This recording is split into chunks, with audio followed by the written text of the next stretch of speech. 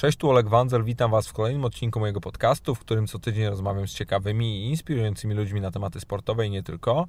A dziś moim gościem jest Izu Ugonoh, były mistrz świata i Europy amatorów w Formule K1, a obecnie zawodowy pięściarz.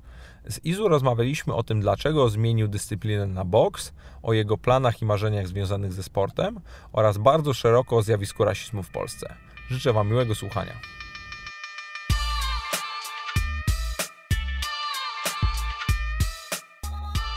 Siemanko, kolejny odcinek podcastu. Dziś ze mną jest Izu Ugonoh. Siema Izu. Siemanko, cześć.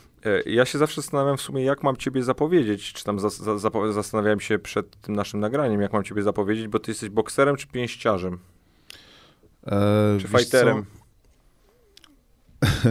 W chwili obecnej można powiedzieć, że boks jest tym, czym się zajmuję.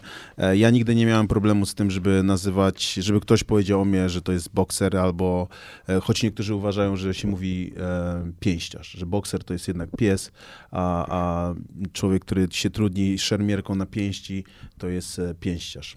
No tylko, że w Twoim przypadku to też nie jest tak, że Ty jesteś tym pięściarzem od zawsze, no bo Prawda. Przede wszystkim chyba na tą chwilę wciąż największe swoje sukcesy święciłeś w innych kategoriach fighterskich, nie? W kickboxingu, zgadza się. No, jakby nie było, w boksie cały czas jeszcze dążę, żeby powtórzyć te sukcesy, które miałem w kickboxingu. Jako amator byłem mistrzem świata i mistrzem Europy w K1, tak, czyli kickboxing na zasadach K1. No w boksie to najwyższe notowania moje to były jednak tam sklasyfikowanie w pierwszych 15 rankingów na świecie. Tak więc to też jest pewnego rodzaju osiągnięcie, ale do pasów mistrzowskich jeszcze mam kawał. A to dlaczego w takim razie zamieniłeś kopanie na bicie bezpośrednio? Kopanie na uderzanie. Na uderzenie. Wiesz co było? Jakbym popełnił jakieś błędy nomenklaturalne później, to mnie poprawię. Nie ma sprawy. No w zasadzie to tak. Nauczę. Był kickboxing i zabraliśmy kick, nie? I został sam boxing. No, tak więc trochę się ograbiłem w ten sposób.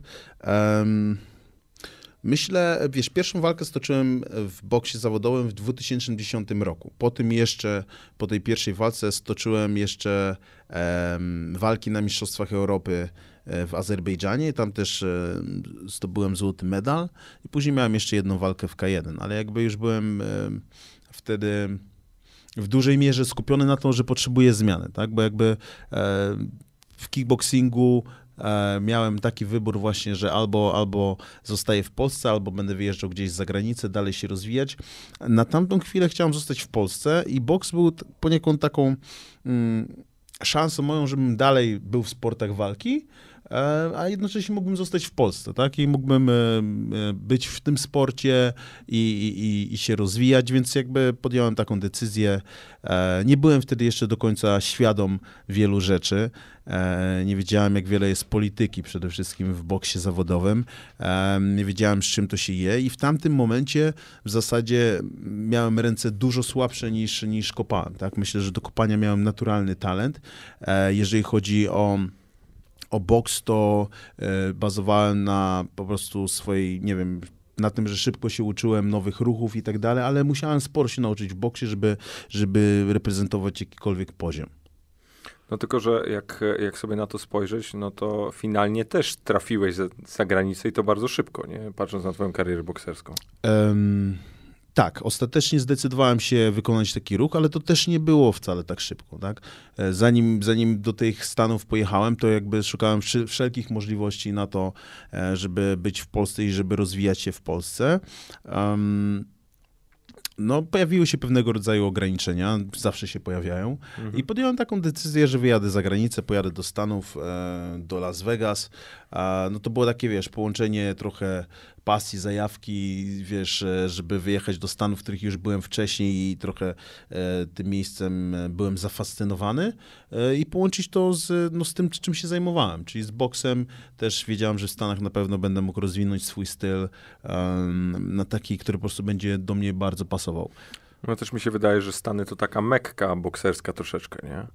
Zdecydowanie. No, a jak już tam byłeś, to nie miałeś takich ciągot, żeby tam zostać? No bo teraz wróciłeś do Polski, z tego co rozumiem, na stałe albo na jakiś dłuższy okres czasu. Zgadza się. Wiesz co, to jest, ja nie wiedziałem, jak wyjeżdżałem, to nie wiedziałem, jak się potoczą moje losy. Nie wiedziałem, czy nie będzie tak, że w Stanach, nie wiem, się zakocham albo Bóg wie co i będę chciał tam zostać, ale okazało się, że jednak ten wyjazd mimo wszystko był głównie skupiony na pracy, czyli ja tam pojechałem do pracy. Ja pojechałem tam po to, żeby maksymalnie rozwinąć swój styl, popchnąć swoją karierę do przodu. Przepraszam. Ale cały czas, wiesz, w mojej głowie była Polska, nie? I ja, jeżeli myślałem, wiesz, o swojej rodzinie, przyjaciołach czy coś, to była Polska i, wiesz, najzwyczajniej w świecie tęskniłem. Tęskniłem za tym miejscem, więc no, trzeba było wrócić. A jak patrzysz dzisiaj na boks, czy na ogólnie cały ten świat bokserski z perspektywy tych paru lat, kiedy już funkcjonujesz w tym środowisku versus jakieś twoje oczekiwania na samym początku, to jesteś zadowolony, raczej rozczarowany, czy kompletnie jest to coś innego niż sobie wyobrażałeś kiedyś? Powiem tobie, że no, tak jak powiedziałem już wcześniej, nie byłem świadom tego, jak wygląda sytuacja, bo wystarczy poczytać trochę książek właśnie bokserskich, przeczytać historię Mike'a Tysona, chociaż no to jest akurat... Zresztą masz jego koszulkę, widzę tutaj. Mam jego koszulkę, miałem okazję spotkać go osobiście, widzieliśmy się kilka razy, chyba z 3 razy miałem z nim takie spotkanie. No, ale najwięcej można tak naprawdę wyciągnąć, czytając jego książkę, nie? Wyciągnąć i poznać go niemalże tak, jakby siedział obok ciebie i opowiadał swoją historię życia. Te Undisputed Truth, Moja Prawda. Jak ktoś nie czytał, to polecam. Myślę, że boks jest, nie wiem, taką wyjątkową, nie wiem jak to nazwać, no bo to, co się dzieje w ringu, to jest tylko mały procent tego, co składa się na to, na życie pięściarza, albo w ogóle na cały bokserski biznes. Jest tam bardzo wiele elementów i wciąż wiele nie wiem na temat wielu z nich, ale jedno wiem, że jakby ta machina nie pracuje po to, żebym ja miał dobrze, tak? Ty jako fighter. Ja jako fighter, tak? Czyli bycie po tej stronie. Nie ty jako Izu. No ja jako fighter. Mi chodzi o to, że nie, że branża się na ciebie konkretnie uwzięła, tylko ogólnie z perspektywy zawodniczej, tak? Z perspektywy zawodniczej, jak przychodzi do mnie, co się mi zdarza teraz bardzo często, że przychodzą do mnie jacyś ludzie, wysyłają jakieś zapytania, wiesz, jak ja mógłbym im pomóc, żeby oni rozwinęli się jako sportowcy, jako fighterzy i wiesz, no jakieś rady, tak? I co radzisz, tak? Czy zostać w Polsce, do kogo iść, do jakiego promotora, do jakiego menedżera. I tak naprawdę nie ma takiego, jak to się mówi, blueprint, nie ma czegoś takiego, wiesz, co mógłbym przekazać i powiedzieć, słuchaj, idź tu, nie idź tam, ten to oszust, ten to wariat. W zasadzie najlepsze, co mógłbym takiemu młodemu człowiekowi powiedzieć, to słuchaj, wiesz co, znajdź sobie może coś innego do roboty, bo znajdź sobie coś innego do roboty, bo tutaj lekko nie będziesz miał. I wiele osób zrobi wszystko, żeby wyciągnąć ciebie jak najwięcej pod wieloma względami, czyli żeby wycisnąć z ciebie wszystkie soki, a niekoniecznie ty będziesz beneficjentem tych ich działań. No to dlaczego ty walczysz? To jest bardzo dobre pytanie. Dlaczego ja walczę? Myślę, że mam coś w sobie takiego, co mnie zawsze pchało w tym kierunku, dlatego że wielokrotnie sam się zastanawiałem, dlaczego tak zawzięcie idę, wiesz, tą drogą, bo czasami niektórzy uważają, że wiesz, że Izu uprawia boks tylko z doskoku, tak? Słyszałem takie komentarze, ostatnio kolega mi właśnie czytał takie komentarze z internetu, gdzie ludzie wyrażają swoje fachowe opinie i mówią, że na wykopie albo na innych że nie można, wiesz, że nie można niczego osiągnąć w boksie, jak się robi to z doskoku. I rzekomo ponoć ja jestem właśnie taką osobą. No ale prawda jest taka, że ja postawiłem wszystko na jedną kartę i zrobiłem to już bardzo dawno.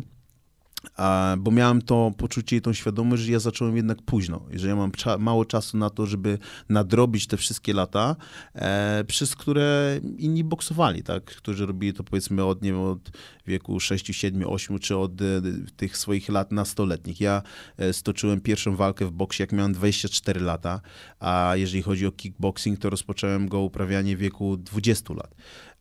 I właśnie przez to, że trenowałem i walczyłem z tak ogromnym zaangażowaniem i poświęceniem, to sprawiło, że jakby w tym krótkim okresie udało mi się osiągnąć, uważam, że dużo. Uważam, że bardzo dużo się nauczyłem w tym czasie i wiadomo, celem zawsze jest mistrzostwo i celem zawsze jest mocniej, więcej, wyżej, szybciej, ale też trzeba być w stanie docenić ten wkład, jaki się samemu włożyło w to, żeby być gdzie się jest. No i to, gdzie ja jestem, jest właśnie wynikiem tego, że wiesz, z pełnym zaangażowaniem zawsze robiłem to, co robiłem. No tylko zobacz, jesteś inteligentnym gościem, jestem przekonany na przykład, żebyś sobie poradził czy w innej branży, czy w ogóle kompletnie innym świecie niż świat bokserski, Tak. a mimo wszystko, mając to wszystko z tyłu głowy, jeszcze wchodząc w boks, no mając lat 24, to już jest raczej taki wiek, w którym jesteś w stanie po pierwsze o sobie decydować, po drugie raczej rozumiesz, co się dookoła ciebie dzieje. Mimo wszystko podejmujesz świadomą decyzję i to jest, nie ukrywam, pytanie, które mi siedzi w głowie i chciałem je zadać w ogóle jako pierwsze, czyli co jest w tobie takiego, że ty pomimo tych wszystkich atutów, które masz na innych poziomach, podjąłeś decyzję, że ja będę walczył? Wiesz co, to jest dobre pytanie i na szczęście potrafię na nie odpowiedzieć.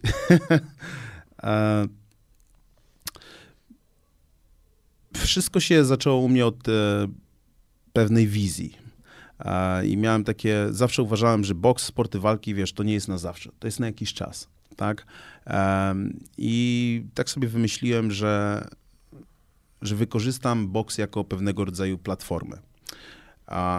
Czyli wejdę w ten świat, będę się rozwijał tak bardzo, jak będę mógł, nauczę się tyle, ile będę mógł, będę walczył, będę wygrywał, osiągnę być może jakąś pozycję, zrobię wynik sportowy, bo to było dla mnie bardzo ważne. Ja sobie w głowie powiedziałem, że skoro w kickboxingu mi się udało osiągnąć takie wyniki, to jestem w stanie osiągnąć te same wyniki, jeżeli tak samo będę zawzięcie dążył do tego w boksie i będę miał odpowiednich trenerów, znajdę odpowiedniego menedżera, odpowiedniego promotora, i ogólnie wszystko będzie fajnie, tak? I w związku z czym powiedziałem, okej, zrobię to, a później jak skończę boksować, będę mógł się zająć czymś innym, czy to będzie, wiesz, praca z ludźmi, którą bardzo lubię. Zanim zacząłem boksować, prowadziłem treningi i to były treningi personalne, również grupowe treningi i z kickboxingu, i z boksu. I jak właśnie bardzo lubię bezpośredni kontakt z człowiekiem, no ale z drugiej strony też lubię się, jak to potocznie z kolegami mówimy czasem, lubię się pizgać, nie? Lubię tą walkę i myślę, że to jest bardzo uzależniające, dlatego że każde wejście do ringu jest dla mnie czymś, na co długo czekam, pracuję nad to i emocje, które coś takiego we mnie zostawia, no są emocjami, których nie potrafię porównać z niczym innym, tak? Było tak, że, nie wiem, to z jednej strony można powiedzieć, że uzależnienie od adrenaliny, z drugiej strony, no mówię, mnie jakby nie ciągnie do takich ekstremalnych wyczynów, innych rzeczy, nie jeżdżę na motorze, nie mam jakiś, wiesz, nie jeżdżę jakoś ekstremalnie szybko samochodem, ale jeżeli chodzi o walkę, to jest coś takiego, że kiedyś powiedziałem, że chcę się sprawdzić. No i jakby to chcę się sprawdzić cały czas we mnie jest i jest czymś takim, co jednak mnie pcha do tego, żeby znowu do tego ringu wracać. Czyli tak naprawdę nie ma różnicy poziom, na jakim ty się bijesz, dopóki się bijesz, to rozumiem, jesteś zadowolony. Nie. To też nie jest dobre określenie, dlatego że wiesz, no są dwie strony medalu. Jedna to jest ta, że wiesz, że idziesz, dążysz, osiągasz jakieś tam rzeczy, a z drugiej strony wszystko, co robimy, zostawia pewien ślad, tak? No i okazuje się, że boks może zostawić bardzo bolesny ślad na twoim mózgu, na twoim zdrowiu. I o tym też trzeba pamiętać, dlatego ja chciałbym bardzo pamiętać o tym i podjąć właściwą decyzję we właściwym momencie, żeby po prostu pójść inną drogą. Tak? Myślę, że każdy sportowiec w zasadzie musi taką decyzję w którymś momencie podjąć, szczególnie, że właśnie jeżeli przestanie to robić, to będą zostawały takie rzeczy typu, co zrobić z tą energią, co zrobić z tym brakiem, z tą pustką, która się w jakiś tam sposób pojawi ale myślę, że ja sobie znajdę na to odpowiedź. Na razie jeszcze jest boks. Bo ja w którejś z twoich wypowiedzi, czy to już nie pamiętam, czy to było pisany wywiad, czy jakieś wystąpienie wideo, usłyszałem takie stwierdzenie, że ty zacząłeś walczyć, czy zacząłeś trenować, ponieważ to był dla ciebie pewnego rodzaju sposób poradzenia sobie z emocjami, czy ukierunkowanie jakiegoś swojego entuzjazmu, czy energii. Tak. To dziś to masz, czy nie?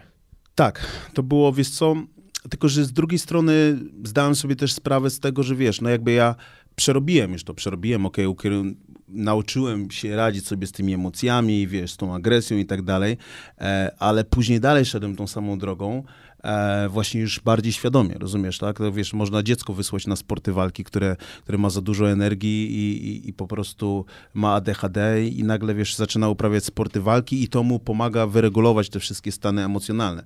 Ale jeżeli jako właśnie dorosły człowiek dalej idziesz tą drogą, no to trzeba w to trochę więcej świadomości, więc ja mówię, no ja świadomie robię to, co robię w tym momencie. Fajnie, że o tym wspomniałeś, że jednak zacząłem to robić już będąc dorosłym człowiekiem. No i w zasadzie mogę tobie powiedzieć tak, że niestety boks to nie jest tylko sport, ale jest to coś takiego, co...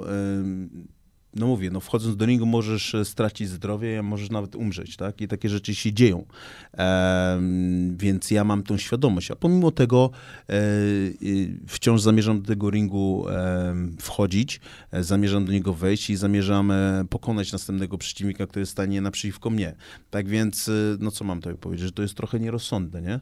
No z jednej strony tak, a z drugiej strony jak każdy sport ekstremalny, ale przede wszystkim taki, w którym gdzieś ty walczysz z kimś, no to podejmujesz ryzyko, w sensie podejmujesz to wkalkulowane ryzyko, no, które jest wprost proporcjonalne do zysku czy jakichś przyszłych benefitów, jakie możesz osiągnąć. No bo masz sytuację taką, gdzie Conor McGregor przekwalifikowywuje się z MMA na boks. Tak.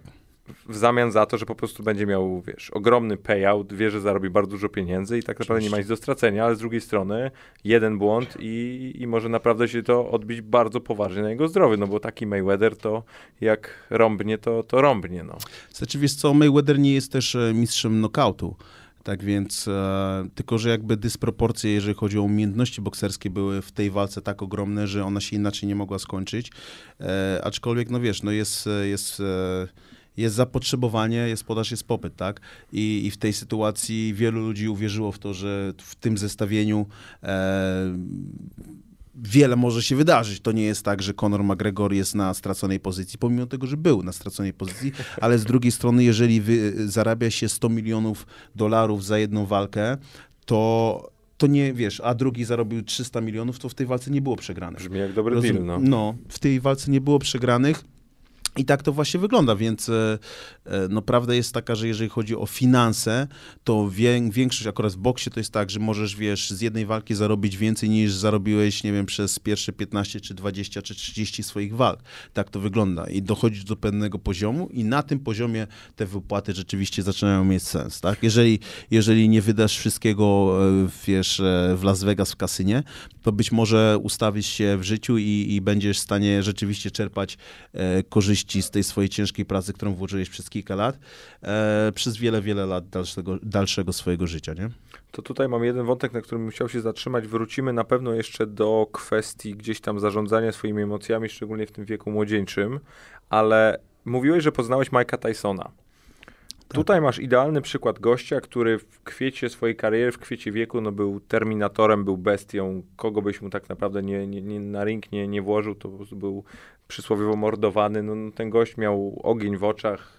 Nie było nikogo, kto mógłby go faktycznie wtedy pokonać. Dzisiaj masz gościa, czy tam człowieka, który już spokorniał, przepuścił te setki milionów dolarów, napisał jedną, drugą książkę. Jestem przekonany, że odwiedził wiele czy klinik psychiatrycznych, czy wielu psychologów i tak. No i zobacz, jakby na czym stanęło. I chciałem się ciebie zapytać, jak ty dzisiaj na niego patrzysz, no bo z jednej strony legenda, z drugiej strony też symbol pewnego rodzaju wszystkich rzeczy najgorszych, które w boksie mogą być, nie? No to prawda, wiesz, ja znowu tutaj powiem, nie wiem, czy dokładnie mówię te słowa tak, jak one brzmiały, ale Mike, czy jego trener mówił, że uważaj, jak walczysz, bo tak jak walczysz, to tak żyjesz, wiesz, w swoim życiu, tak prowadzisz swoje życie i no w związku z tym, że sam walczę, to wiesz, jak to pierwszy raz usłyszałem, to nie rozumiałem tego do końca, ale z czasem, teraz, kiedy tego czasu już trochę minęło, to zaczynam mówić, aha, to o to chodziło. Coś na takiej zasadzie, więc jeżeli Mike Tyson był bestią, i świrem, to był bestią i był trenowany, wiesz, on był trenowany w taki sposób, żeby był bestią, no to jest troszeczkę takie podobne do sytuacji, w której, wiesz, ty kogoś grasz, nie? I zakładasz maskę, bo teraz na przykład masz być tym albo tym, nie? I zakładasz tą maskę tak często, że w pewnym momencie, wiesz, no zaczynasz się zlewać, stajesz się tym, kogo maskę ubierałeś. No i on tak, wiesz, zakładał tą maskę bestii, bo teraz się musi bić, bo to, bo tamto. I w końcu on już nie był tego w stanie ściągnąć z siebie. I po prostu, wiesz, był bestią na każdej płaszczyźnie życia i ludzie mu na to pozwalali, bo w końcu był Mike'iem Tysonem, tak? Normalnego człowieka powinni, wiesz, aresztować albo wrzucić od razu do psychiatryka, a Mike Tyson dostawał za loft, żeby mógł dalej boksować, bo to po prostu były tak ogromne pieniądze. Więc prawda jest taka, że no mówię, no boks jest dobry dla wszystkich oprócz samych boksujących. Chyba, że ktoś jest takim człowiekiem jak Floyd Mayweather. Tylko że u Mayweathera on doszedł do tej pozycji, dlatego że przez 20 lat ciężko pracował na swoją pozycję i w pierwszych walkach nie zarabiał takich pieniędzy, jakie zarabiał, ale doszedł do takiego poziomu, gdzie no, stał się swoim menedżerem, tak? Chyba wcześniej był teraz nie chcę skłamać, Top Rank z Bobem Arumem, tak? I z nim współpracował. Później zaczął pokazywać swój lifestyle w tych... No, współpracował z 50 Centem. Dokładnie, ale to wszystko jakby zaczęło napędzać ten cały motor jego kariery i przede wszystkim finansowy motor, bo on, wiesz, on technicznie to on już był tym, tylko on zrozumiał ten biznes, ale zrozumiał go też przez to, że zarówno jego ojciec, jak i jego wujek boksowali i są dość nieźle rozbici, więc on zrozumiał, że w tym sporcie, wiesz, albo będzie tak, że ty na stare lata, wiesz, będziesz ledwo się wysławiał, bo przyjmiesz za dużo ciosów i nie będziesz miał żadnych pieniędzy, albo rozegrasz to w taki sposób, że będziesz miał pieniądze i po prostu zostaniesz nienaruszony. Czy to jest proste? Nie, nie jest proste. Ale Floyd Mayweather właśnie to zrobił, bo ma rekord 50-0 i setki milionów dolarów na swoim koncie. Mam nadzieję, że tych pieniędzy nie przepuści, ale właśnie dlatego można powiedzieć z tej perspektywy, że rzeczywiście on jest the best ever, tak? Czyli najlepszy, dlatego że rozkminił ten biznes. Boks nie tylko jako to, że wchodzisz do ringu i walczysz, ale boks w taki sposób, że wchodzisz do ringu i przez 36 minut, bo tyle trwa walka 12-rundowa, jesteś w stanie zarobić 300 milionów dolarów. No jedno to jest zarobić, drugie to jeszcze nie dać się obić, żeby faktycznie móc gdzieś te 300 milionów dolarów wydać, nie? Jeszcze inaczej. Za walkę z Conorem McGregorem, która była najłatwiejszą walką w jego karierze, bo to była pierwsza walka bokserska przecież w karierze McGregora, a Floyd Mayweather wygrywał z mistrzami świata. W boksie, z mistrzami świata, z Pacquiao, z Cotto, z najlepszymi na świecie w boksie. Z De La Hoyą, z Marquezem. Z najlepszymi. I teraz przyszło mu, słuchaj, za najłatwiejszą walkę w swojej karierze zarobił 300 baniek. To wiesz, jakie to jest uczucie? On powiedział, że po tej walce będą na Harvardzie wykładać o nim jako o biznesmenie. Wiesz, co powinni? No, mi się ogólnie wydaje, jak ja na niego patrzę, to jest w ogóle taka świetna historia też z mojej perspektywy jako obserwatora, bo ja go pierwszy raz o Floydzie Mayweatherze usłyszałem właśnie przed walką z De La Hoyą i on wtedy no, był pretendujący i dopiero wtedy tak naprawdę zaczynał ten swój... że tak powiem, może nie powiem wspinaczkę na szczyt, no bo już wtedy był topowym fighterem, ale dopiero wtedy zaczynało się o nim mówić właśnie per ten best ever, tak jak wspomniałeś. No i potem wychodząc, jak patrzyłem na niego wychodzącego na tę walkę z McGregorem, to ja widziałem po prostu gościa, który idzie, który wie o tym, że to całe show jest jego, że on to rozegrał tak, jak chciał, no i finalnie to on będzie głównym beneficjentem i to mi się wydaje jest kluczowe w ogóle w tym wszystkim. Nie? Bo to wszystko polega na tym, żeby grać na ludzkich emocjach w pewien sposób i nie dać się ponieść swoim własnym emocjom. Tak to wygląda, bo ludzie tego chcą. Ludzie chcą, żebyś wyszedł, oni chcą krwi, oni chcą, żebyś walczył, oni chcą, żebyś wygrywał, ale przede wszystkim chcą emocji, tak? Floyd Mayweather potrafi bardzo umiejętnie podsycać ludzkie emocje. Robi to między innymi poprzez zazdrość, tak, pokazując swój, swój lifestyle, gdzie po prostu tych pieniędzy wydaje mnóstwo, pokazuje swoje, drogie samochody, drogie zabawki, pokazuje kobiety. Wszystko to, czego większość ludzi nie może mieć. On nie jest tak zwanym people's champ, czyli mistrz, z którym większość się utożsamia, tylko jest raczej tym, o którym ludzie myślą, kurde, mam nadzieję, że wreszcie mu się powinie noga. Jest dobry, jest rewelacyjny, ale mam nadzieję, że wreszcie mu się powinie noga i że ktoś mu wreszcie zamknie tą jego gębę, nie? A okazuje się, że na tym, czyli na tym hejcie, który jest tak niesamowicie popularny w tej dobie internetu, po prostu on staje się coraz bogatszy. Słuchaj, no czy kochasz, czy nienawidzisz, pay-per-view liczy się tak samo, nie? Otóż to. Ale to jest w ogóle naprawdę świetny przykład i to o tym pewnie moglibyśmy jeszcze gadać, no bo nie było mimo wszystko w tym sporcie fighterskim czy sportach walki takiego przykładu, jakim był Mayweather. I wydaje mi się, że jeszcze trochę czasu nie będzie. Na pewno McGregor miałby szansę być taką postacią na przykład w MMA, ale z kolei za nim stoi zbyt silna organizacja, by też mógł się tam przebić. No przecież Dana White też nie jest w ciemię bity, a za nim stoją jeszcze w ogóle grubsi goście, którzy no budowali nie jeden biznes, więc to też jest wcale nie taka prosta sprawa. To prawda, wiesz co, to prawda, ale też ci powiem, że Conor McGregor na podobnym patencie, że tak powiem, stworzył samego siebie i tą swoją markę, nie? On też na pewno kuma biznes. Tak, I to jak w ogóle, jak on tak. buduje wciąż buduje swoją markę versus właśnie Mayweather. Karmi ludzi, a ludzie po prostu to wszystko biorą. Zapracował na to bardzo ciężko, ale większość sportowców, zawodników właśnie ma tylko tą jedną stronę. Albo są super sportowcami, a nie mają tego drugiego aspektu właśnie, showmeństwa, tak? Albo są showmenami, a zupełnie no mówię, nie wychodzi im, walka. No, w zasadzie połączenie tych dwóch cech sprawia, że to się po prostu sprzedaje, że ma to przełożenie na oglądalność, na wyniki w tym przypadku i na pieniądze. Jeżeli chodzi o Conora McGregora, to miałem przyjemność być na jego walce z Nate'em Diazem, na tej drugiej walce. Tak? To wygrał. Tak, tą pierwszą przegrał i będąc tam na żywo w tej arenie, pamiętam, że widziałem to, w jakiej kondycji był McGregor po trzeciej rundzie i przez chwilę miałem wątpliwości, że on tego nie pociągnie, bo tam na żywo to wygląda inaczej w telewizji i było widać, że on odpuścił kilka razy Diazowi, czując tą swoją, wyższość, odpuścił mu kilka razy w tych początkowych rundach, kiedy mógł to skończyć i nagle, ten jego gaz troszeczkę, osłabł, bo jednak to jest większy i silniejszy zawodnik, ale mimo wszystko z tego luzu psychicznie wytrzymał to wszystko i zwyciężył. I teraz na przykład dla mnie McGregor po tym bardzo urósł, tak? Bo on przegrał walkę, wrócił i wygrał z tym, który go pokonał, nie? Więc to, że na przykład Floyd Mayweather nie przegrał żadnej walki, no to też sprawia, że człowiek nie do końca może się z nim utożsamiać, nie? A właśnie McGregor jednak, on ma porażki w swoim rekordzie, jest człowiekiem, wyjątkowym człowiekiem, wybitnym sportowcem, wybitnym showmanem, ale to, co on robi, mówię, w dużej mierze podoba mi się bardziej niż to, co robi Floyd Mayweather. A jak ty podchodzisz do swoich porażek?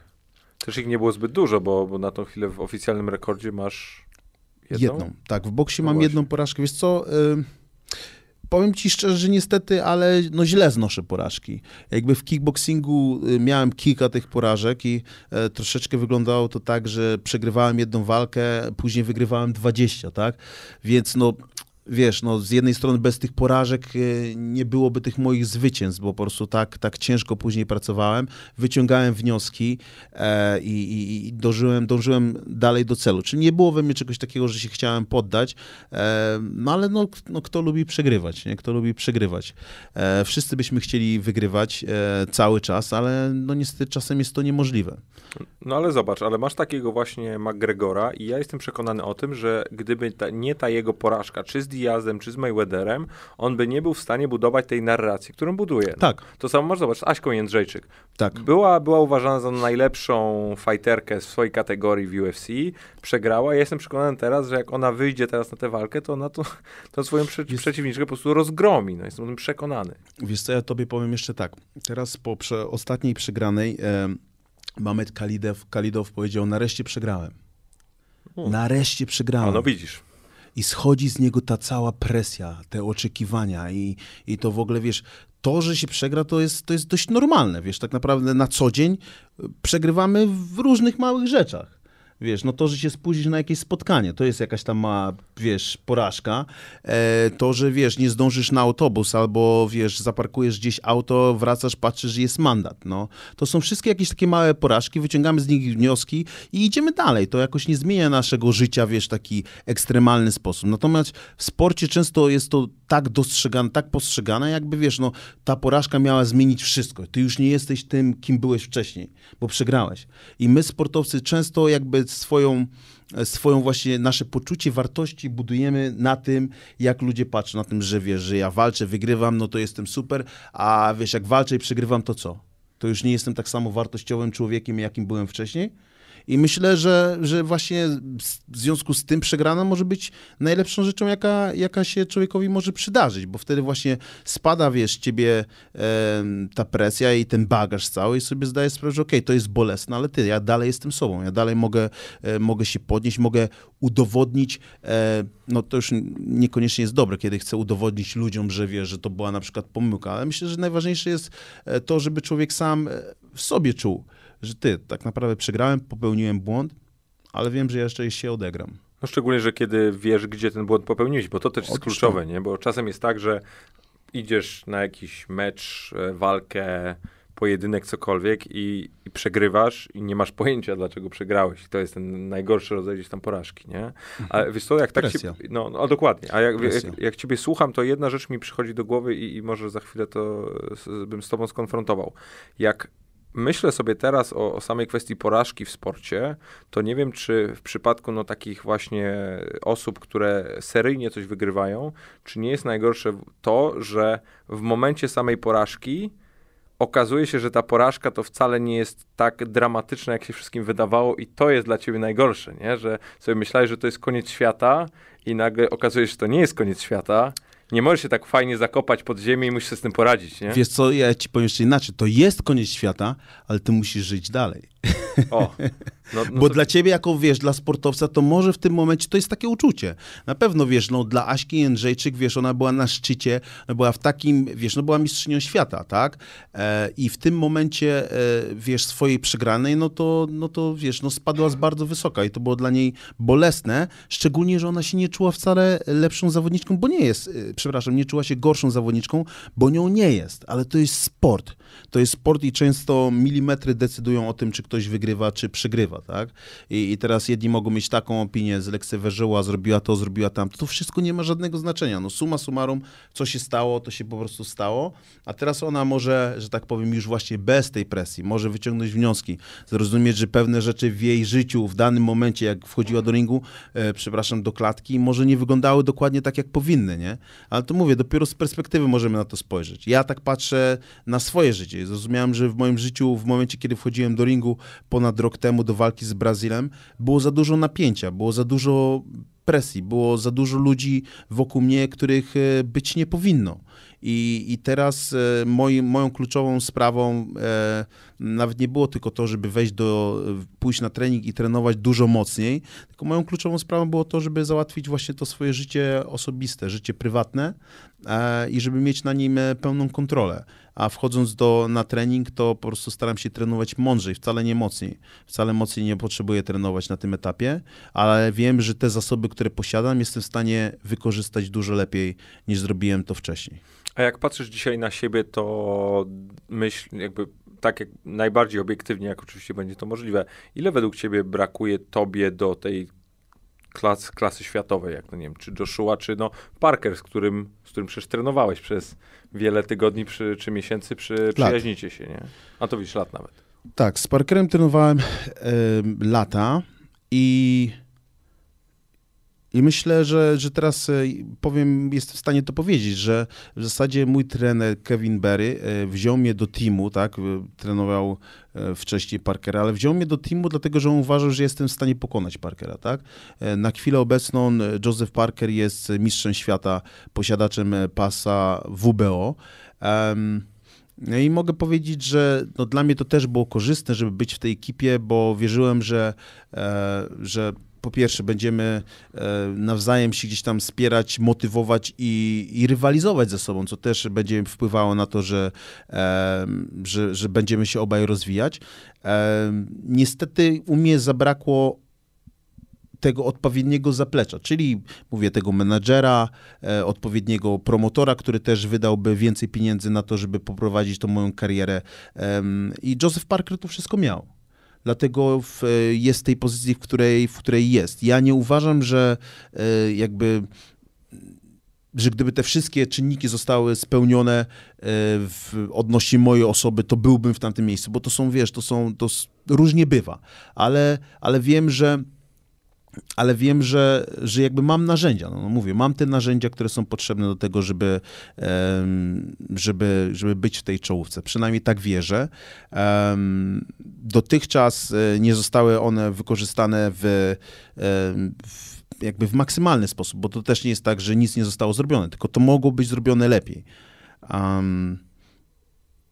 Ale skupiam się na chwilę obecną tylko i wyłącznie na tym, żeby wrócić na ring i wrócić jako mądrzejszy zawodnik przede wszystkim i to wszystko, czego się nauczyłem, czego doświadczyłem, żeby zaprezentowało w ringu i żeby ludzie zobaczyli taką, wiesz, lepszą wersję mnie samego. No i po kolejnej walce będziemy myśleć o następnych walkach i o tym, w którym kierunku to ma dalej iść, tak? Jeszcze jakbyś mnie zapytał, wiesz, rok temu, to bym ci powiedział, że pod koniec 2018 roku będę walczył o Mistrzostwo Świata.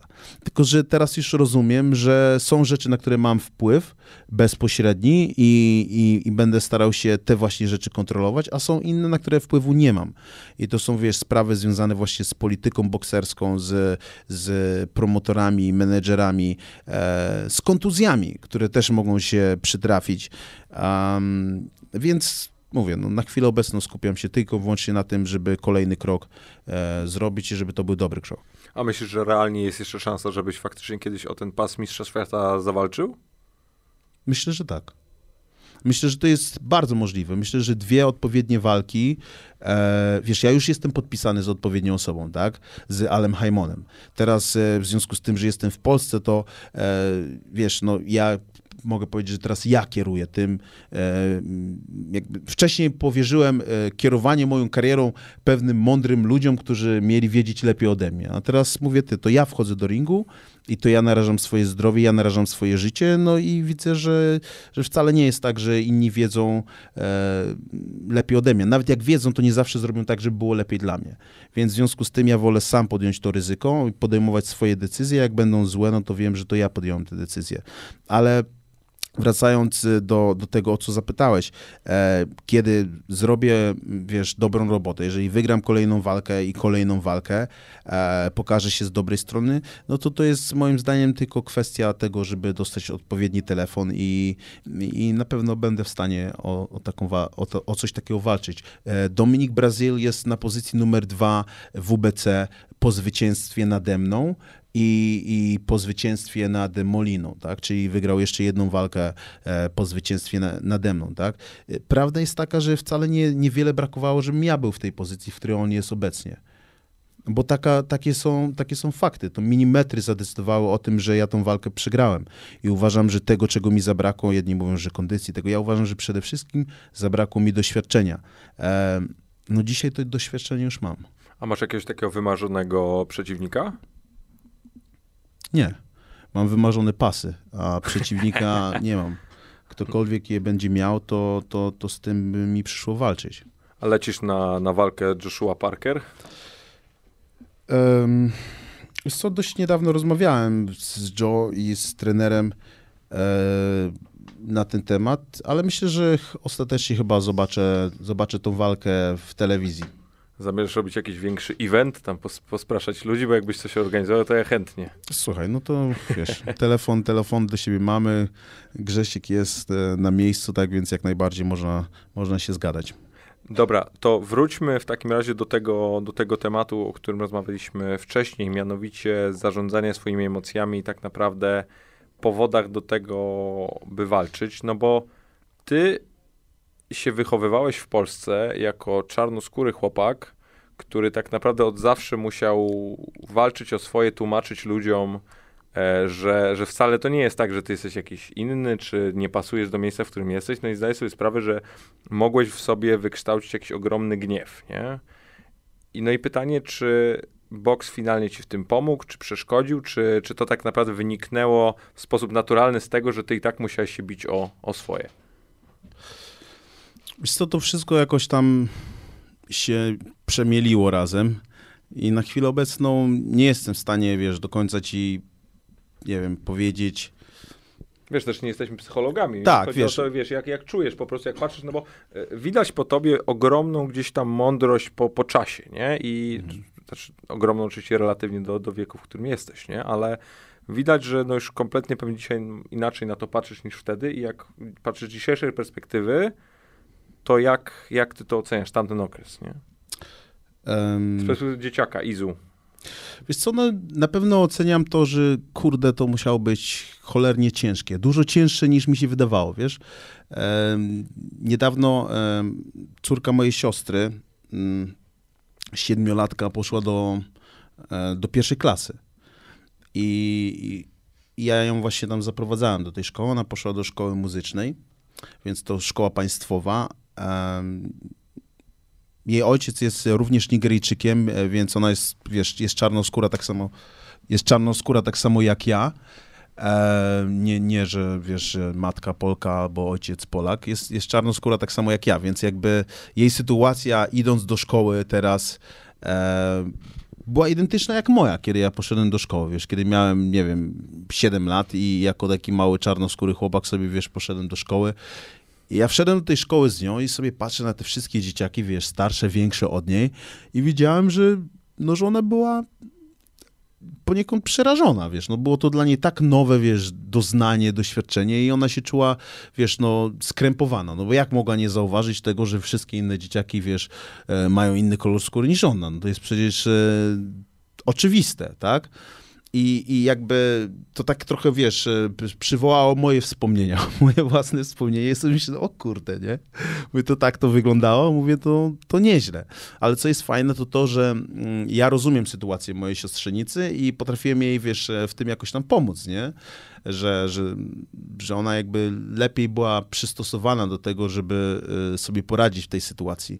A jak sobie pomyślałem o mojej mamie, która przyjechała, wiesz, z Nigerii i moim tacie, którzy przyjechali z Nigerii do Polski w latach 80., no to oni nie mieli w żaden sposób zasobów do tego, żeby mnie przystosować do tego, z czym ja się musiałem tam zmierzyć. Dlatego, że oni przyjechali do Polski jako w pełni ukształtowani ludzie już, dorośli ludzie. A jednak dzieciak to wszystko odbiera troszeczkę inaczej, więc co dużo gadać, nie trzeba być psychologiem, żeby mieć żeby rozumieć, że to miało ogromny wpływ na mnie. No i w dużej mierze dlatego jestem takim człowiekiem, jakim jestem. No, pewnie jakieś tam defekty mam, ale to już psychiatra by musiał zbadać lepiej. A jak patrzysz właśnie po swojej siostrzenicy, to widzisz dużą zmianę w jakimś postrzeganiu jej versus te czasy, w których ty się wychowywałeś, czy jest to wciąż podobne? Nie no, słuchaj, dalej białe jest białe, czarne jest czarne. No nie, wiesz, tak jak sam powiedziałeś, różnice będą zawsze diametralne i bardzo jasno widoczne, tak? Tylko mi chodzi o to, czy mimo wszystko dzieci, bo dzieci potrafią być brutalne, nie? I to czasem ta brutalność nie wynika z tego, że faktycznie chcą ci zrobić krzywdę, tylko po prostu są takie, jakie są i kompletnie nie zdają sobie sprawy z tego, że krzywdzą drugiego człowieka, nie? I pytanie, czy faktycznie coś się w tym aspekcie zmieniło, czy jest to tak samo właśnie nie, bezuczuciowe? Nie, z jednej strony myślę, że tak, sporo się zmieniło, bo czasy się zmieniły, Polska się zmieniła. Myślę, że natura ludzka, wiesz, się nie zmienia wcale. Więc tak jak dzieci były brutalne, tak będą brutalne jutro i wiesz, i za 100 lat pewnie też.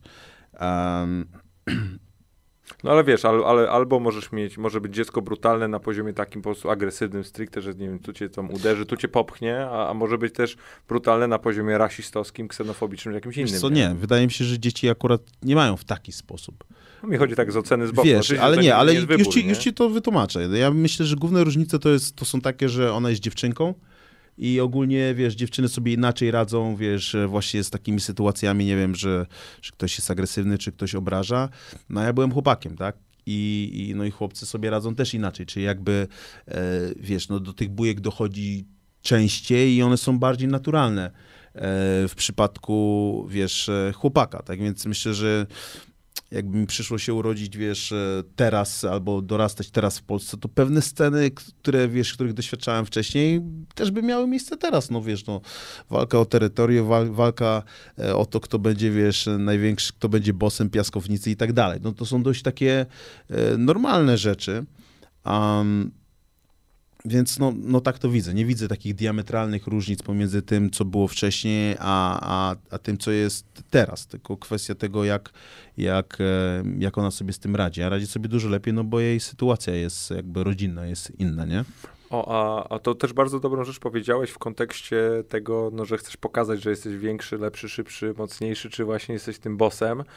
To myślisz, że kolor skóry twój tutaj tylko wzmagał te jakieś tam doświadczenia, czy faktyczną chęć zmierzenia się z tobą, czy to po prostu było takie, no bo wiesz, byłeś fizjologicznie gdzieś tam pewnie większy, od razu wszyscy chcieli tak naprawdę się z tobą zmierzyć, bo widzieli w tobie konkurenta, a nie do końca, wiesz, inną osobę, nie? I pytanie, czy to było właśnie raczej kwestia taka stricte osiedlowa walka o terytorium, czy jednak było z tym coś też głębszego? Ale powiem ci tak, to jeżeli chodzi o te kwestie, to jakby nikt z moich rówieśników raczej nie miał ze mną specjalnych szans. Zawsze byłem Właśnie trochę, o tym mówię. jakby wiesz, to jedyne osoby, z którymi ja się ścierałem, to były osoby, które były ode mnie większe, albo było ich więcej. To był jedyny sposób, żeby byli sobie w stanie ze mną poradzić, tak więc ja nie odczuwałem żadnego, wiesz, takiego lęku na zasadzie, że wiesz, że ja idę do klasy i tam się źle czuję, bo mnie tam ktoś gnębi. Nie, to były osoby ewentualnie, które właśnie, wiesz, mnie nie znały, wiesz, które były, nie wiem, albo spoza szkoły, albo coś takiego, więc jakby ja sobie radziłem bardzo dobrze zawsze wśród swoich rówieśników. Nawet miałem taki, wiesz, miałem taką empatię w sobie, że jak gdzieś tam ktoś był gnębiony, to raczej, wiesz, raczej pomagałem, wiesz, i chroniłem te słabsze dzieci, tak więc no, takim byłem człowiekiem. Więc no w odpowiedzi na twoje pytanie tak to wyglądało, jakby no i takie trochę było, wiesz, trochę nie fair, nie? Zawsze brałem udział raczej w nierównych walkach. A to weź mi, może tak abstrahując troszkę od tematu głównego, ale jak, no słuchaj, wychowałeś się w Gdańsku, dobrze mówię, Tak. w środowisku takim mocno, bym powiedział, blokowym czy osiedlowym. Tak. Jak to się stało, albo może tego nie wiem po prostu, nigdy, że tak powiem, nikt z jakichś środowisk kibicowskich nie chciał cię tam rekrutować, żebyś tam, nie wiem, czy był jakimś fighterem, bojówkarzem, czy kimś takim? Nie, no raczej nie byliśmy właśnie po tej samej stronie barykady, wiesz, raczej nie trzymałem się z kibicami, dlatego że w tamtym czasie, ogólnie u nas w Gdańsku było dużo łysych, jak to się mówi potocznie, było dużo skinheadów, no i część na pewno z nich też, wiesz, chodziło na mecze Lechii i tak dalej. To nie było miejsce, do którego ja bym mógł otwarcie sobie, wiesz, pójść i czuć się bezpiecznie, no, czyli mówię, numer jeden problem dla mnie, czyli, wiesz, duża liczba ludzi, wiesz, negatywnie nastawionych do mojej osoby, właśnie nie wiadomo dlaczego, tak, bo ja to zawsze odbierałem w taki sposób, że się zastanawiałem, kurna, jak to jest możliwe, że wiesz, że ktoś idzie sobie, wiesz, naprzeciwko mnie, nie zna mnie, nic mu nie zrobiłem i nagle, kurna, zobaczy mnie i mu piana, wiesz, cieknie z gęby i po prostu, wiesz, ma ochotę mi rozwalić łeb. To było dla mnie zawsze takie, wiesz, niepojęte. Ale, wiesz, wytworzyłem sobie właśnie taką kontrę na to, nie? Że jak po prostu coś takiego się działo, to ja też, kurde, zacząłem, wiesz, że tak powiem, wzbudzałem sobie tą, wiesz, tą agresję. No to takie chore trochę, no ale tak robiłem, żeby po prostu, żeby przetrwać. I wiesz, no i różne miałem sytuacje związane z tym, ale to też nie trzeba specjalnie o tym mówić. Ale właśnie chodziło o tą agresję, nie? O to, że co robisz w tym momencie, wiesz, jak reagujesz w sytuacji po prostu agresywnej. Każdy ma jakiś tam swój własny schemat. Może być tak, że wiesz, zobaczysz bójkę, jednego, wiesz, zupełnie paraliżuje, nie wie co zrobi, inny, wiesz, będzie uciekał, a inny, wiesz, od razu będzie, wiesz, uderzał. Tak to wygląda. No wiesz co, bo zapytałem też w sumie nie bez powodu, bo jedno to jest jakieś tam aspekty stricte przekonaniowe, czy no w tym przypadku rasowe, ale Tak. drugie jest to, że wiesz, no jestem przekonany, że gdzieś tam w tych środowiskach na pewno są jacyś pragmatycznie myślący i jestem przekonany o tym, że byłbyś cennym nabytkiem w przypadku jakiejś tam grupy. Nie, Pomimo, wiesz, różnego rodzaju tam przeciwieństw. Jasne, wiesz co, ale ja po prostu...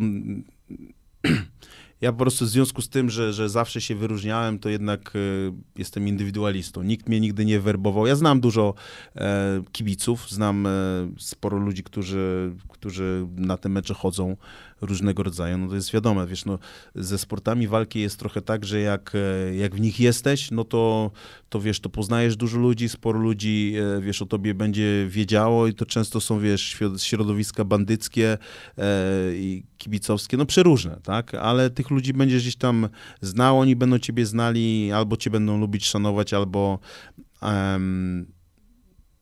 wręcz przeciwnie. W każdym razie, no jakby ja nigdy nie byłem kibicem. Nie jestem fanem, wiesz, nie kibicuję żadnej drużynie. Trochę żałuję, że mi tak wyszło, bo nawet, wiesz, za czasów, kiedy grałem w piłkę nożną, to bardzo lubiłem grać i były to naprawdę fajne czasy, wiesz, grałem w KP Sopot, klub piłkarski Sopot, grałem w Czempionie Gdańsk, grałem w rezerwach Lechii Gdańsk i to były świetne czasy, ale nigdy nie byłem kibicem, nigdy nie było tak, że rzeczywiście byłem zaangażowany jakoś bardziej emocjonalnie w to, żeby dopingować jakąś drużynę. A powiedz mi, a czy kiedyś miałeś taki moment, w którym zauważyłeś też jakąś taką niechęć z automatu do drugiego człowieka, który właśnie cię tak oczerniał? Bo powiedziałeś o tym, że nie rozumiesz tego, że ktoś może iść ulicą i cię tak naprawdę z automatu nienawidzić i jestem w stanie sobie wyobrazić, że no jak ileś razy zobaczyłeś taką sytuację, no to w pewnym momencie też zaczynałeś, no gdzieś jakiś taki mechanizm obronny się rozpoczynał i też z automatu mogłeś od razu sam być niechętny wobec właśnie drugiej strony, no w tym przypadku stricte czy rasowo, czy poglądowo. No tak, no wiesz, agresja rodzi agresję, no nie ma innej opcji, jakby ja zrozumiałem w pewnym momencie, że też jakby odbijając tą piłeczkę tak często, to może po prostu doprowadzić do tego, że się stanę, wiesz, taki sam jak ci ludzie, którzy po prostu są agresywni w stosunku do mnie. Trochę czasu mi to zajęło, nie? Ale doszedłem do tego. No, był taki czas, kiedy, wiesz, było tej złości we mnie bardzo dużo, ale to nie jest rozwiązanie. I no, miałem swoje przygody, nauczyłem się z nich sporo.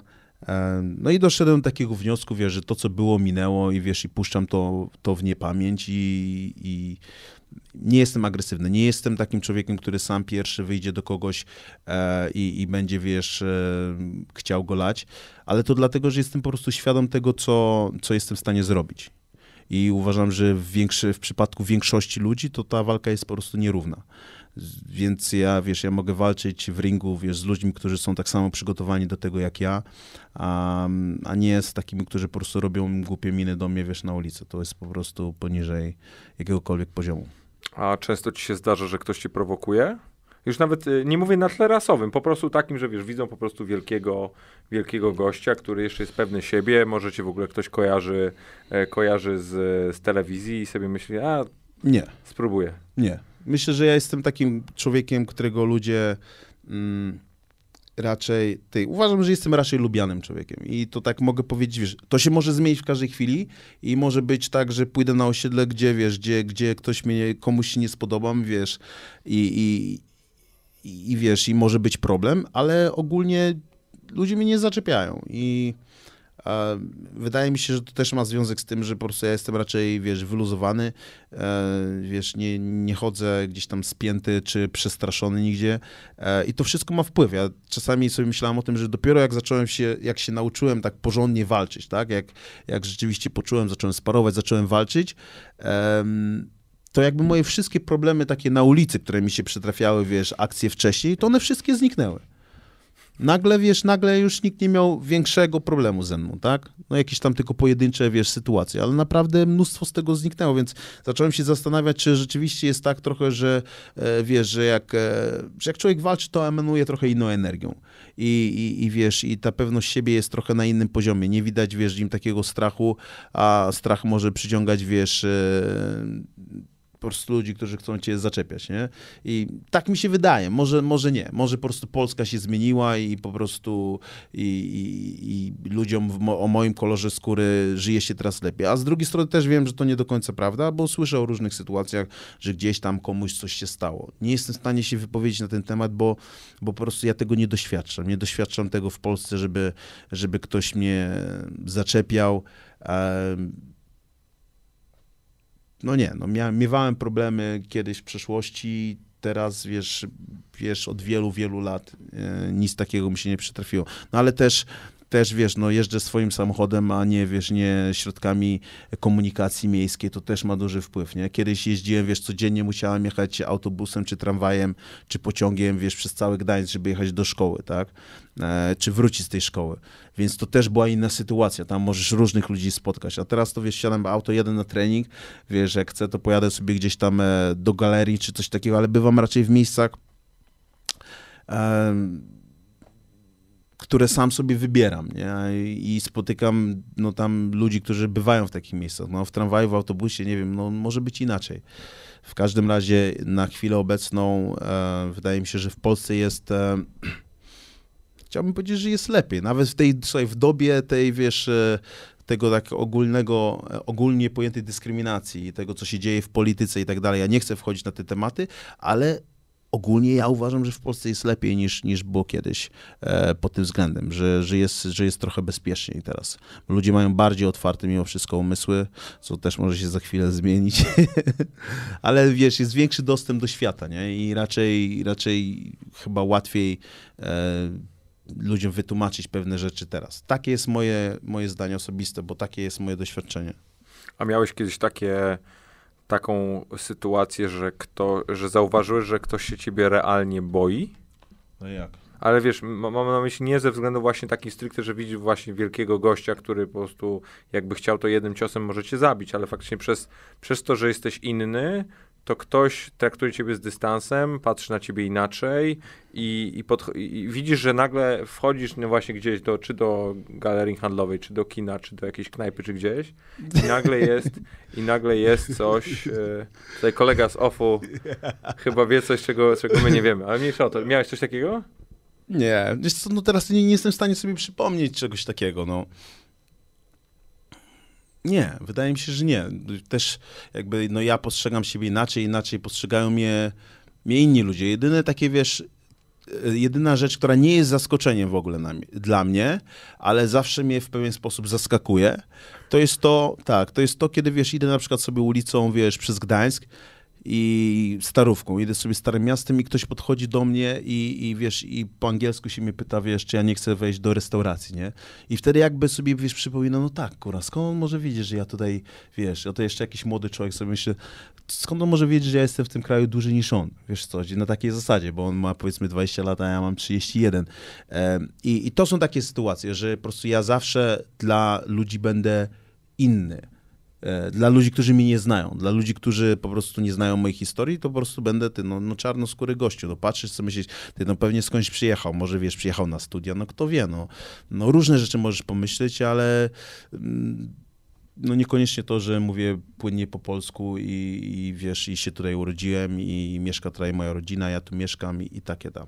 No ponadto ty też bardzo jasno określasz swoje przywiązanie, po pierwsze do Polski, po drugie też wydaje mi się, że budujesz jakąś swoją tożsamość w oparciu o to, że jesteś Polakiem, że się tu wychowałeś, że jesteś z tego dumny, że jesteś z tego kraju, nie? Tak, i że jestem z tego kraju, że przetrwałem. Ale tak, ale no widzisz. Nie, wiesz co, jeszcze inaczej że jestem, że urodziłem się i wychowałem w Polsce i ogólnie jestem zadowolonym z życia człowiekiem. Wiesz, nie jestem typem, który będzie narzekał i mówił tobie o tym, wiesz, jak jest ciężko i jak w ogóle, wiesz, jest strasznie, tylko raczej, wiesz, no w dużej mierze uważam, że my mamy odpowiedzialność przed sobą i my kształtujemy to, wiesz, jakim życiem żyjemy i i ogólnie jak się czujemy, wiesz. Nawet to, mamy wpływ na to, jak my myślimy o swojej przyszłości, tak? Bo można powiedzieć, można płakać całe życie z tego powodu, że jakaś krzywda nam się wydarzyła w dzieciństwie i nie ogarnąć się przez całe życie i cały czas na podstawie tego, wiesz, budować swoją przyszłość. No, a można zapomnieć o tym, co było i po prostu zrobić najlepsze to, co można zrobić w danym momencie, żeby przyszłość była lepsza. No i jakby ja się z tym utożsamiam. Ja się utożsamiam z tym, żeby po prostu robić wszystko, co da się zrobić, żeby żyło się tobie dobrze.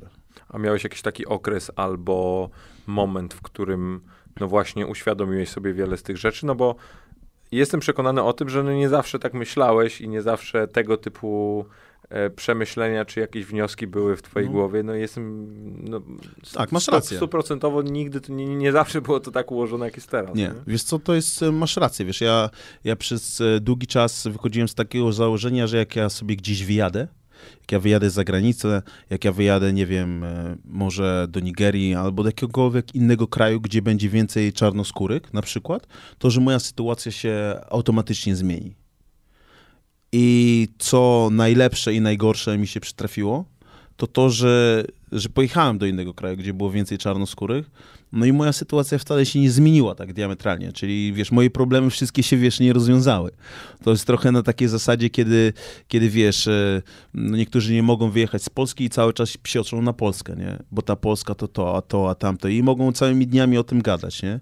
To niech wyjadą gdzieś za granicę i zobaczą, wiesz, że owszem, tam mogą być pewne plusy, ale są też i minusy. Gdzie nie pojedziesz, są rzeczy, z którymi musisz się, wiesz, ścierać i albo, wiesz, sobie z nimi radzisz, nie narzekasz, po prostu robisz to, co musisz zrobić, albo, wiesz, nie robisz nic, narzekasz na rząd, narzekasz na pogodę i na całą resztę.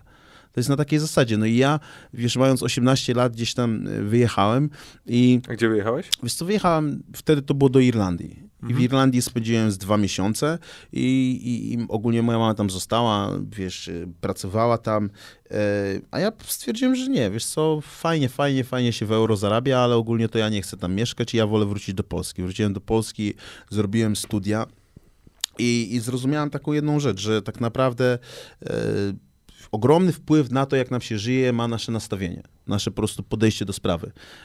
Kolejny raz, kiedy wyjechałem do Stanów Zjednoczonych, miałem 21 lat, tam jeszcze bardziej się w tym jakby utrwaliłem, że po prostu, że nasze nastawienie jest najważniejszą rzeczą, która determinuje to, jak nam się żyje, tak? No wiadomo, są inne aspekty, to ile zarabiasz pieniędzy, to czy tamto, ale nastawienie. No, mówię, i przeczytałem też wiele książek na ten temat i takie jest moje podejście. To nie jest tak, że wiesz, że w życiu mi się wszystko udaje, albo cały czas świeci słońce, bo tak nie jest. Są problemy, będą problemy, ale jest jedna rzecz, na którą mam wpływ i to jest właśnie to, jakie będę miał nastawienie wobec tych wyzwań, które mi przyjdzie pokonywać. No to jakie dzisiaj tak naprawdę jest twoje nastawienie stricte do świata? Bo na pewno bije po pierwsze od ciebie świadomość, po drugie gdzieś tam wdzięczność, tak? Bo to da się wyczuć, że faktycznie jesteś zadowolony z miejsca, w którym jesteś, ale nie na zasadzie takiej, że osiadłeś na laurach, tylko faktycznie nie narzekasz, nie psioczysz na to, że jesteś w Polsce, że jest -10, że nie da się oddychać, bo za każdym razem jak wychodzisz jest taki smog, że kaszlesz, tak. Tylko faktycznie gdzieś tam jest ten pozytyw. I jak ty to w sobie budujesz? Wiesz co, to jest, myślę, że to jest decyzja, którą podejmuję każdego ranka. Wiadomo, mam, wiesz, swoje gorsze momenty, ale każdego ranka jakby podejmuję taką decyzję, nie? Że to będzie zajebisty dzień, nie? I zamierzam być dziś szczęśliwy. To jest taka moja rzecz. Dlaczego? Dlatego, że dla mnie bycie szczęśliwym, co to znaczy? Bycie zadowolonym, bycie szczęśliwym, to jest dla mnie największy sukces. Tak? I zdałem sobie sprawę, że największy wpływ na to nie będzie miało to, ile będę miał siana na koncie, albo to, ile pasów mistrzowskich uda mi się zdobyć, tylko właśnie takie proste rzeczy, nie? Że ja mogę zadecydować o tym, wiesz, że okej, dzisiaj zrobię wszystko, żeby być szczęśliwy. Rzeczywiście to jest tylko kwestia nastawienia. Wsiadam do auta, puszczam muzę, wiesz, jestem zmęczony, jestem trochę przybity, wiesz, jeszcze się nie wyspałem, ale wiesz, ale piję kawę, za chwilę zrobię dobry trening i tak dalej. I tak się nakręcam, no. No i sam się tak nakręcam w taki sposób, że jest wszystko dobrze.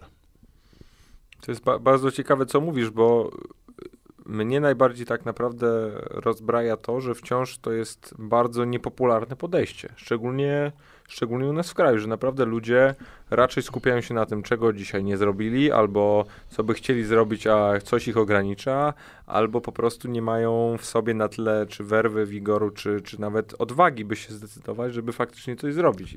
I tracą całe swoje życie na tym mówieniu powiedziałeś to, odwagi. Bo wiesz co, bo żeby być pozytywnie nastawionym, to potrzeba odwagi. Bo idziesz, tak jak mówię, wychodzisz, idziesz przez to życie i kurwa i spotykają cię porażki. Dostajesz po dupie, wiesz. Nie jest kurwa, tak nie jak jest masz małe codziennie, wiesz, tak tak. jak masz małe Wiesz, porażki. nie jest lekko, kurde, wiesz, musisz zarobić pieniądze, musisz opłacić rachunki, musisz to, więc tak naprawdę, więc jak popatrzcie realnie na sytuację, to zawsze mogę znaleźć szereg rzeczy, które jeszcze mam do zrobienia, których jeszcze nie osiągnąłem i być może nie osiągnę. Wiesz, jest mnóstwo rzeczy, które mogą po prostu sprawić, że ja będę niezadowolony. Jest tego mnóstwo. No i rzeczywiście jest zimno. Ostatnie 3 lata mieszkałem w Las Vegas, pogoda była piękna, każdego dnia. Może 5 razy padał deszcz. No słońce świeciło, było cudownie. Więc jakby no są powody do narzekań i one się nigdy nie skończą, tak? Tylko że to jest po prostu świadomy wybór.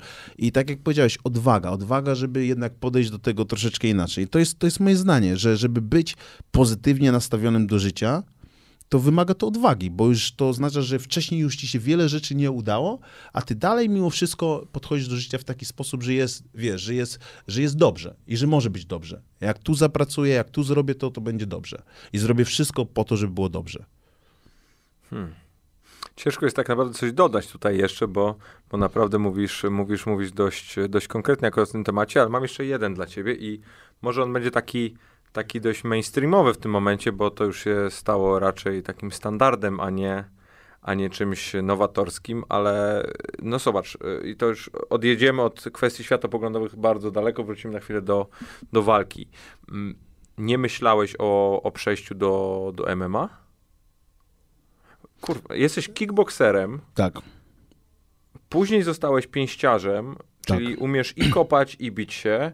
Jestem przekonany, że parteru byś się stosunkowo szybko nauczył. Dlaczego? Nie. Albo czy w ogóle planujesz, bo może wiesz, bo widzę, że ogólnie jesteś gościem, który ma sporo rzeczy przemyślanych, więc może sobie założyć, jeszcze 5 lat powalczę i poboksuję. Tak, no do walki poboksuję, wygram i idziemy do MMA i robimy na nowo. Wiesz co, nie mam takiego planu na chwilę obecną i jakby z ważnych rzeczy nie, powiem ci tak, z ważnych rzeczy to, wiesz, ja mam coś takiego w sobie, że jak coś robię, to bardzo lubię doprowadzić to do końca. Co wiesz, co może być i dobre, i złe. No ale ogólnie jak jesteś sportowcem i chcesz coś osiągnąć, to musisz mieć to zawzięcie, tą determinację i tą wytrwałość. Tak więc nigdy nie chciałbym ciągnąć wielu rzeczy, wiesz, jednocześnie. MMA na chwilę obecną, to patrzę na to, kurde, w boksie jest tyle elementów, które wciąż jeszcze muszę poprawić. Mówię, w kickboxingu pamiętam, ile było elementów. Mówię, wiele z nich wychodziło mi naturalnie, wiesz, dobrze, ale jak patrzę na przykład na zapasy, na brazylijskie jiu-jitsu, to sobie myślę, Boże, no to jest znowu, wiesz, totalnie nowy świat, nie? I jak ktoś patrzy na to w taki sposób, że wiesz, liznę trochę parteru i wiesz, i ogarnę, no to ludzie po prostu nie są do końca świadomi tego, wiesz, ile czasu, ile godzin na tej macie i na tej sali trzeba spędzić, żeby rzeczywiście mieć świadomość jakąś, nie? No myślę, że jak ktoś trenuje pół roku brazylijskiego jiu-jitsu, no to człowieka, który nie ma pojęcia, po prostu składa w tak łatwy sposób, że to aż przykro patrzeć. Wiesz, a w boksie masz 6 ciosów. A w parterze, no to jest po prostu, jak dla mnie, to jest studnia bez dna. Więc A nie chciałbyś spróbować na zasadzie takiego właśnie wyzwania? No bo mówisz też o tym i widzę, że już się błysk wokół pojawia i już zaczynasz sobie właśnie wyobrażać ten swój trening na tej macie i widzę, że coś jest tutaj. Wiesz co? To współzawodnictwo się włącza. Tak, wiesz co, bo to jest trochę tak, że wiesz, no ja wiesz, podjąłem w swoim życiu wiele nierozsądnych decyzji. Boks to jest jedna właśnie z takich nierozsądnych decyzji, bo stwierdziłem, że ja pójdę na boks, dlatego, że boks mam słaby. Więc pójdę na boks dlatego, że mam boks słaby, zostanę mistrzem świata. No trochę tak, wiesz, kiedyś mówię, pisałem maturę z matematyki, bo z matmy byłem słaby i stwierdziłem, że jak teraz, wiesz, tego nie zrobię, nie będę miał takiego wyzwania, to nigdy się nie nauczę matematyki, nie? I nie zdałeś? I musiałem powtarzać rok. Nie, no. Zdałem na 4 i wiesz, i byłem bardzo dumny z siebie. I od tego czasu nie użyłeś wzorów skróconego mnożenia, jestem o tym przekonany. No tak. No dobra, ale byłeś dumny z siebie. Byłem dumny z siebie, wiesz, i no tak trochę jest, wiesz. Na dzień dzisiejszy myślę, że będę sobie trochę rozsądniej dobierał swoje wyzwania. Uważam, że jeżeli chciałbym na przykład kiedyś stoczyć walkę w MMA, to po prostu podszedłbym do tego bardzo świadomie, na zasadzie takiej, żebym zobaczył, czego ja naprawdę muszę się nauczyć, albo jaki styl musiałbym obrać, żeby maksymalnie wykorzystać to, w czym już jestem dobry, a są to ręce i nogi i nie wiem, czego by mnie tam nauczyli. Może bym poszedł na pierwszy trening i bym stwierdził, to zupełnie nie dla mnie. Po prostu tego nie próbowałem. A wracając już na chwilę do tego boksu, który rozumiem wybrałeś tak mocno na przekór sobie, tak. To nie miałeś takiego momentu gdzieś jeszcze na początku, że sobie myślałem, Boże, co mnie popierdoliło, wracam do kickboxingu? Wiesz co, no nie, kurde, bo jednak, wiesz, im było ciężej, tym ja miałem większą determinację, wiesz, no niestety... No tak funkcjonowałem, wiesz, wszystko, wiesz, czy problemy, czy to, że, wiesz, zostałem zawieszony, wiesz, nie boksowałem praktycznie 2 lata, wiesz, sprawy polityczne, wiesz, mówię, dobra, jadę na drugi koniec świata, tam będę boksował, tam mnie nikt nie powstrzyma i tak dalej, więc tak jak mówię, dokonałem wielu takich wyborów, które nie były do końca rozsądne. Na dzień dzisiejszy, jakbym się miał cofnąć, to nie wiem, jak bym zrobił, tak? Nie wiem, jak bym zrobił, bo gdybym zrobił inaczej, to nie byłem tu, gdzie jestem, nie? A tak jak już powiedziałem wcześniej, jestem zadowolony, że jestem w tym miejscu, w którym jestem. Więc może to jest jakaś zasada, że czasem trzeba coś nierozsądnego zrobić w życiu. No dobra, to gdzie ty zmierzasz w takim razie? Na chwilę obecną mam bardzo jasno sprecyzowany i wytyczony cel. Mój najbliższy cel to jest stoczyć walkę 25 maja na Stadionie Narodowym. 5 lat minęło od tego, jak zaboksowałem ostatni raz w Polsce i to, wiesz, dla mnie jest to pewnego rodzaju... No jest to dla mnie i wyzwanie, ale też i wyróżnienie, wiesz, to nie jest to, nie każdy dostaje taką szansę, a ja na to pracowałem trochę czasu, dostaję taką szansę, jak walczyłem za granicą, to brakowało mi jednak tego, żeby mieć swoich, wiesz, kibiców, czy znajomych, czy przyjaciół i żeby móc walczyć dla nich i żeby mieć ich wsparcie, tak, walczyłem po prostu na obcym terenie, tam poznałem nowych ludzi, poznałem, wiesz, wielu wspaniałych ludzi, którzy mnie dopingowali, ale jednak, no u siebie to jest u siebie. A z takiej perspektywy czysto ludzkiej? Masz gdzieś jakieś takie swoje marzenie, czy wymarzony plan, czy cel, albo w ogóle, nie wiem, wygląd swojego życia, do którego dążysz? Albo miejsce, w którym siebie widzisz? No mam, ale nie wiem, czy będę to zdradzał, wiesz, no na pewno... A zdradzaj. Ty, no słuchaj, mam w tym momencie 31 lat. Stara dupa nie mam jeszcze rodziny. Na pewno chciałbym mieć dzieciaki, bo jestem w sumie dość rodzinnym człowiekiem. Mam 4 siostry i też mam 2 małe siostry, przepraszam, mam 4 siostry, mam też przyrodniego brata. On ma 2 synów, więc mam 2 bratanków, mam 2 siostrzenice i ogólnie rodzina jest dla mnie bardzo ważna. Myślę, że po niektórych moich przeżyciach, jakie miałem przez ostatnie lata i właśnie tej takiej odległości, to jeszcze bardziej to doceniam. No i chciałbym, wiesz, założyć swoją własną rodzinę i jakby nie być tylko w 100% skupionym na sporcie, ale mieć tą też swoją grupę wsparcia, którą sam bym założył. Okej, i ostatnie mam w sumie do ciebie pytanie, bo już powoli zmierzamy do końca, ale to raczej taka prośba o radę. Co byś poradził młodemu, czarnoskóremu chłopakowi albo dziewczynie, którzy są na tym etapie, w którym ty kiedyś byłeś, też pewnie mają podobne problemy czy rozterki, które ty miałeś, nie potrafią sobie do końca ze sobą poradzić, mają sobie ten gniew albo różnego rodzaju, no trzeba to jasno powiedzieć, złe emocje, z którymi nie potrafią sobie poradzić, budują jakoś swoją tożsamość. Co byś im powiedział dzisiaj ze swojej perspektywy? To jest dość duża odpowiedzialność. Żeby to powiedzieć, czy... Znaczy nie, wiesz, co ja bym im doradził? Jako starszy kolega. Wiesz co, no wiesz, w tym świecie tylko i wyłącznie silni przetrwają, tak więc każdy musi być silny, każdy musi w tą siłę w sobie budować i siłę mentalną i siłę fizyczną, tak, potrzebujemy tych rzeczy do tego, żeby stawiać właśnie czoła przeciwnościom losu i więc ja bym powiedział, że trzeba walczyć, nie mówię w takim sensie fizycznym, ale nie można na pewno pozwalać na to, żeby ktoś tobą pomiatał, tak? Czy ja nigdy nie powiem, wiesz, że wiesz, jak się czujesz gnębiony, to że masz po prostu, że tak jest. No, musisz walczyć o samego siebie. Każdy musi walczyć o samego siebie. Uważam, że to jest bardzo ważne. Ja będę starał się to też wpajać w przyszłości, wiesz, swoim dzieciakom.